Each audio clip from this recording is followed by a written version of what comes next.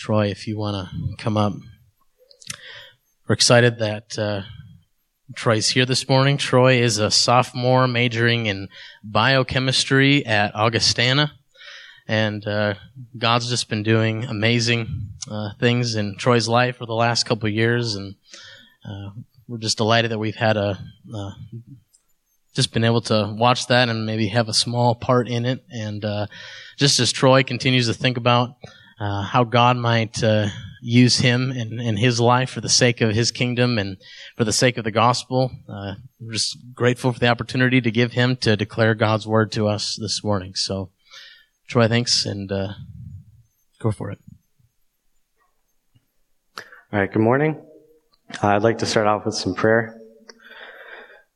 Father, I thank you for this text that we're reading from Luke and Acts, that he would be inspired to write these things, that we could see your truth, and I pray that you would reveal these truths that you have in this text to us this morning, and help us be attentive to what you want to teach us this morning. I pray these things in Jesus' name. Amen.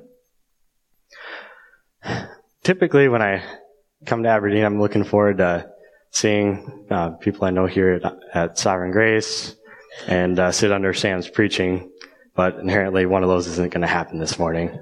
But in either sense, I've been really looking forward to bringing the message this morning. I've been studying this text, and it's been very good to me, so I hope that this would have truth to you as well. I came to Sovereign Grace about 3 years ago for the first time, and many of you have been part of my walk with Christ, and it's been very good. And Sam especially, I got to go with him to Niger last summer. We were witness to Muslims, and it was a very eye-opening experience, and really opened my heart to what evangelism is, and missions, and all that context. And it kind of actually ties to this morning, and the story from Acts that I really enjoyed. We're going to pull out one specific theme, and that is a purpose for being a witness. And I want to clear something up, and what I mean by that is there's a difference between being a witness and evangelizing. Sometimes it's the same, but not always. And Dr. R.C. Sproul explains it very well. He says, all evangelism is witnessing, but not all witnessing is evangelism. Now, what he means by that is you could share Christ with somebody, like say Sam and I in Africa. We would declare the gospel to a group of people. That is evangelism and witnessing. Alternatively, you could be a witness by forgiving someone, or by being generous when you have very little, by explaining the existence of God to an atheist, or just also when we were in Africa, we would just go talk to these people and not necessarily get to the gospel, but just develop these relationships. And any of those things are fruits of your faith, but they don't necessarily contain the gospel. So you can still be a witness without the gospel. That's why they're not necessarily interchangeable. And this comes from Acts 16, verses 6 through 30. And this is Paul's ministry to Philippi. And as I read this story, I encourage you to listen intentionally for moments where Paul and Silas were witnesses, evangelistically and witnessing, and displaying Christ's reign over their lives. Because we were focusing on what these moments resulted in. And I'm going to read the text now, Acts 16, starting at verse 6, going through verse 31. As they went through the region of Phrygia and Galatia, having been forbidden by the Holy Spirit to speak the word in Asia, and when they had come up to Mysia, they attempted to go into Bithynia. But the Spirit of Jesus did not allow them. So passing by Mysia, they went down to Troas, and a vision appeared to Paul in the night. A man of Macedonia was standing there, urging him and saying, "Come over to Macedonia and help us." And when Paul had seen the vision, immediately we sought to go on into Macedonia, concluding that God had called us to preach the gospel to them. So, setting sail from Troas, we made a direct voyage to Samothrace, and the following day to Neapolis, and from there to Philippi, which is a leading city in the district of Macedonia in a Roman colony. We remained in the city some days, and on the Sabbath day we went outside the gate to the riverside, where we supposed there was a place of prayer. And we sat down and spoke to the woman who had come there. One who heard us was a woman named Lydia from the city of Thyatira, a seller of purple goods, who was a worshiper of God. The Lord opened her heart to pay attention to what was said by Paul, and after she was baptized and her household as well, she urged us, saying, "If you have judged me to be faithful to the Lord, come to my house and stay," and she prevailed upon us. As we were going to the place of prayer, we were met by a slave girl who had a spirit of divination and brought her owners much gain by fortune-telling. She followed Paul and us, crying out, "These men are servants of the Most High God, who proclaim to you the way of salvation." And this she kept doing for many days. Paul, having become greatly annoyed, turned and said to the spirit, "I command you in the name of Jesus Christ to come out of her." And it came out that very hour. But when her owners saw that the hope of gain was gone, they seized Paul and Silas and dragged them into the marketplace before the rulers. And when they had brought them to the magistrates, they said, "These men are Jews, and they're disturbing our city. They advocate customs that are not lawful for us as Romans to accept or practice." The crowd joined in attacking them, and the magistrates tore off their garments and gave orders to beat them with rods. When they had inflicted many blows upon them, they threw them into prison, ordering the jailer to keep them safely. Having received this order, he put them in the inner prison and fastened their feet in the stocks. About midnight, Paul and Silas were praying and singing hymns to God, and the prisoners were listening to them.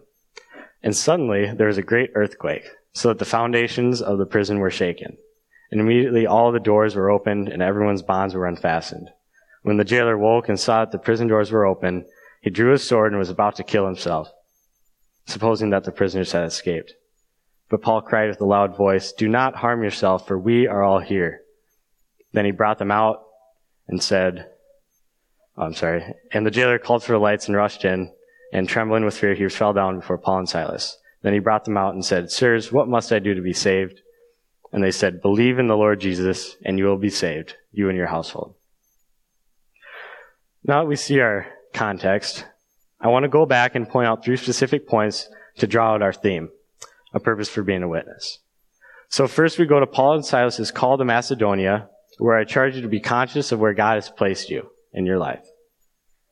And that first part of the text we were reading, you might have noticed that they're really just seeking to go on their missionary journey. They're just going from place to place, but they kept getting prevented by the Holy Spirit once, and then prevented by the Spirit of Jesus. And we don't really know what prevented them, if the road was closed or something, but they, for some reason, knew they weren't to go someplace, so they turned around and went to a different place.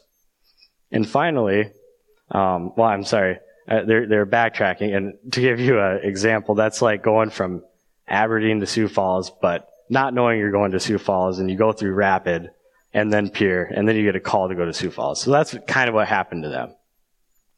And then we see Paul had a vision. That was a man in Macedonia saying, "Come help us." And so we see the response in Acts 16:10. And when Paul had seen the vision, immediately we sought to go into Macedonia, concluding that God had called us to preach the gospel to them. So what are they being conscious of? They knew that their purpose was to preach the gospel despite all their backtracking. And so I call you to consider that God has you right where he wants you.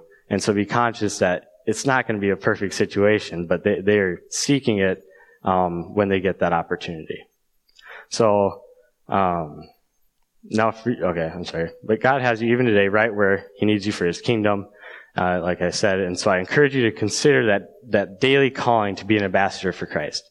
So let's go back now and see what their consciousness resulted in, as well as their situations, which leads me to point number 2. In any circumstance, be a witness. So we see, and I pull out 2 specific situations in Philippi. There's a smooth one and there's a rough one. And let's look at the smooth one first, because it's smooth. And that's with Lydia. And I'm going to reread Acts 16, verses 14 and 15 of that account. Verse 14. One who heard us was a woman named Lydia from the city of Thyatira, a seller of purple goods, who was a worshiper of God. Now stop there. She's from Thyatira. Her name is Lydia. And that, if you look into that history and that context, she's kind of from an Asian region, so she's a foreigner. And then she's a seller of purple goods, which was expensive stuff, the purple dyes. So she was likely wealthy. So she's like a foreign, wealthy businesswoman. And she was a worshiper of God. And if you look in your Bible, if you're looking, it's a capital G, which in the Greek is theos, which means God the Father. And what's significant about that is that she wasn't a Jew, likely, but she was neither Roman, but she was seeking God the Father. She didn't know the Redeemer, but let's read on. The Lord opened her heart to pay attention to what was said by Paul. And after she was baptized in her household as well, she was just saying, if you have judged me faithful to the Lord, come to my house and stay. She prevailed upon us. So let's consider their situation, the smooth situation. They're in a place of prayer, and they're out to evangelize. There's a wealthy businesswoman, a group of women, and she was a worshiper of God. So kind of prime me exactly what you want if you're a missionary and you're seeking to evangelize. And we see that her eyes were opened by the Lord through Paul's preaching of the gospel. And so they were witnessing in a really good situation, and it turned out to be good. She got saved. And that's amazing. We could stop there and just talk about that, but we do want to move on. And before we look at the rough situation in Philippi, I want to consider Jesus' view on these situations in John 15, verses 18 through 19. You don't need to turn there. I'll read that. Verse 18. If the world hates you, know that it has hated me, Jesus, before it hated you. If you were of the world would love you as its own. But because you are not of this world, but I chose you out of the world, therefore the world hates you. Now, according to Jesus' definition, Paul and Silas would not be of this world, but they've been chosen by Jesus, and therefore they should anticipate that the world might not like them and expect persecution. And it also implies that their actions may not be of this world. And this difference, and we see with the servant girl who had a spirit of divination, she was fortune-telling, annoying Paul and Silas and their companions. He turns around and casts the demon out of her, and that got them into trouble. And they were persecuted for carrying out their missionary trip. And they got thrown in prison. And I'm going to refresh on Acts 16, verses 22 through 24. The crowd joined in attacking them, and the magistrates tore the garments off them and gave orders to beat them with rods. When they had inflicted many blows upon them, they threw them into prison, ordering the jailer to keep them safely. Having received this order, he put them in the inner prison and fastened their feet in the stocks. All right, now we're at the rough situation. They're in prison, they're naked, they're bloody, and they're beaten. And now they're not in the South Dakota State Pen. That would be like the Days Inn compared to what they're in. They're in a first century Roman prison. And so picture a dark, wet, stinky, think of the people that are there. They're in a first century Roman prison, and they're naked, bloody, and beaten, and they're in stocks. And these aren't the stocks like early American history where you had their arms and their head through the wooden block. No, these ones, they're described as you're laying on the ground and you put your feet in these wooden blocks, and then they spread them out to the point where you start cramping. So just to add that to our situation, rough situation, they're bloody, beaten, cramping, naked, hot, and who knows what else. So they have a choice here. They could either pout or they could glorify God. So they pouted. Just kidding. That's not what they did. They were praying and singing hymns. What was wrong with them? Well, I believe Paul and Silas would have known that this imprisonment was essentially promised by Jesus. That's what Jesus says in John 15, that to expect this persecution. And Jesus was right, that they were acting otherworldly despite their circumstance. And that's my point here, is any circumstance to be a witness. And that's what they were doing. They were being witnesses by praying and singing hymns in this situation. And so looking back at Lydia and that smooth example, and then in prison with the rough one, in both they were seeking to be witnesses. With Lydia, they're already seeking God, waiting for a Redeemer. So Paul comes in, saves the day, and says, here's a Redeemer, here's a salvation in Christ. It's good news, and she was saved. And in prison, and there's a little more to this situation and how they're being witnesses that I want to get to. And I'm going to read verse 25 again. About midnight, Paul and Silas were praying and singing hymns to God, and the prisoners were listening to them. Their actions were totally contradicting their situation. Remember the situation we were talking about, and they're praying and singing hymns. What is going through their minds? And no wonder the prisoners were listening. I'm glad Luke adds that, because the prisoners must be wondering what's going through their heads.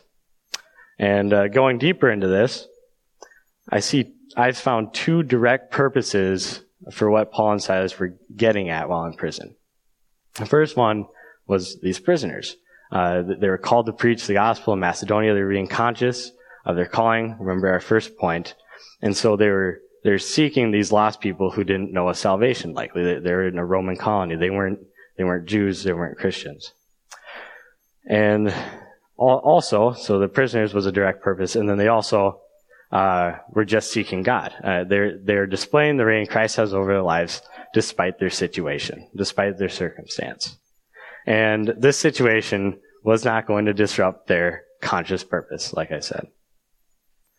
And now I want to get at two indirect purposes, non-anticipated purposes for being a witness here.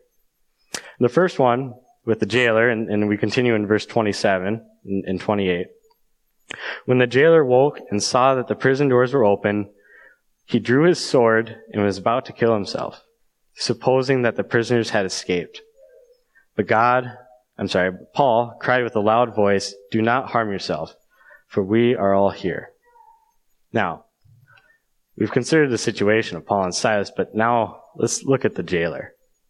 In his mind, after this earthquake that released the jail cell doors and their stocks, any reasonable person would have taken the opportunity to get the heck out of there. Don't count yourself out. And Luke doesn't really record why they stayed, but they did. And we can kind of dig in to understand why he stayed, Paul and Silas. And then considering the jailer, we would expect him to think this. It's not surprising that he would say, "Oh, they're probably gone. I've broken Roman law. I'm going to lose my job. I might even get killed for this." So he's suicidal. He's hopeless. And we would expect this because the world, the jailer would be part of the world here, would expect someone to be happy based on their circumstances. And so normal people would leave, and that's what he would expect. But Paul and Silas, according to Jesus, are not of this world. Their happiness is based on the eternal truth, not circumstances. So that's what's significant here about Paul and Silas and their actions. So we have this jailer. He's hopeless, suicidal, and the voice of Paul calling out of the darkness, telling him that they're still there, gives him something that he didn't have before. What is it? It's hope. He was hopeless, and now he has hope. And that hope was set in obtaining whatever it was that Paul and Silas had. I don't think he had talked to Paul and Silas. He was just in the prison. But now he wanted what they had. And so the jailer goes from hopeless to hopeful. And this is why it is so important to be a witness. I'm going to continue in verse 29 through 31. And the jailer called for the lights and rushed in. And trembling with fear, he fell down before Paul and Silas. Then he brought them out and said, "Sirs, what must I do to be saved?" And they said, "Believe in the Lord Jesus, and you will be saved, you and your household." Now remember, at the beginning of this message, we considered the difference between evangelism and witnessing. That some say, "Oh, I do my evangelism by example." Okay, but someone could live their whole lives watching you be a Christian, bearing fruit, but not have any understanding of what the gospel is. They wouldn't know the life, death, and resurrection of Christ and the atonement we have by this faith. And Paul knows that the jailer doesn't know this yet, but he knows that they have something different. So we see Paul's response to the jailer after the jailer says, "What do I do?" He wants what they have, and Paul doesn't give him some dry answer. He doesn't say, "Oh, just be optimistic like us and try and get through the rough situations with a smile. Paul tells him the only life-giving answer available is to be saved by the blood of Christ. He said, believe in the Lord Jesus and you will be saved. That's the only thing that brings hope here. And we see this jailer, he's at the end of himself, and he only saw the fruit of guys just being Christians. And again, I want to point out, this wasn't something they were planning. They weren't planning an earthquake, and I'd be impressed if they were, but I don't think Paul and Silas were expecting an earthquake and this jailer's conversion. All they were doing was worshiping in even the worst of situations, and the result of this was this man being saved. And I also want to consider this, what they didn't do. Paul and Silas weren't laying in there complaining and crying and scheming how they're going to escape from prison. And then they finally get this opportunity to leave, and they are sprinting out of the prison and over their shoulders say, believe in the Lord Jesus and you'll be saved. No, that wouldn't make sense. Why would the jailer listen to that? They're being all depressed and down on their situation, and why would the jailer want to listen to them if they weren't being witnesses? And for you, if you go off sinning deliberately in your life, or if I were to do that, why would anyone listen to you when you tell them that they need a Savior? In Jesus, how can I, living in my sin, tell someone else that they need a Savior? I think I need to talk to myself a little more. And that's why it's so important to bear fruit, and in this case, good fruit especially. And I also want to point out now some non-anticipated things other than this that Paul and Silas weren't expecting, actually after their life. And this is that Luke would write these things down, and thousands upon thousands would get saved. We're here looking at this text this morning because Luke recorded these things. And now I don't think Paul and Silas had that in mind, but they knew that they were on mission for the gospel. And we also see that since this church in Philippi gets planted, Philippi is kind of the first church that Paul plants that's in European soil, and we know that this would lead to the fanning of the church to Europe, and to America, to Africa, to Asia, wherever. And so that's another non-anticipated result of them just being witnesses. And they wouldn't have seen this in prison. Now, that kind of transitioned well into what being a witness leads to, and which is my third point, and that is to be a witness to magnify the Lord. And I want to make a connection, because when I was studying this, it just made me think of Bruce Olson. He's a missionary. He actually still is in South America, and he wrote a autobiography titled Bruchko. You might have read it. And he got saved when he was about 19 years old, and he had this burden for these people in South America in a specific tribe of Indians called the Modelones. And through an extensive journey to get there, he finally gets down there, and he's learning the language, and he wants to reach them with some tropical medicine. And finally, these other Indians that are down there agree to take him to the Modelones, which is his goal. And by this time, he's from I think he's from Minnesota. And so he goes down to the tropics. He's sick. I'm not sure what diseases he had, but it says he's passing blood, diarrhea, vomiting, feverish. And so that's the situation he's in. And he's in the tropics, and he wants to go witness to these unreached, hostile Indians that had been at war with some white people who were trying to get oil from their land.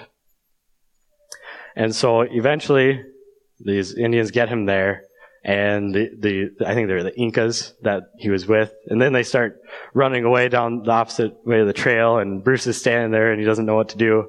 So he turns around and starts running away, and then he feels some pain in the back of his thigh, and it's an arrow. He falls over, and he's surrounded by these Modelone Indians who have their arrows drawn, like 8 of them surrounding him, and he's in this sickness. And I want to know what's going through their minds.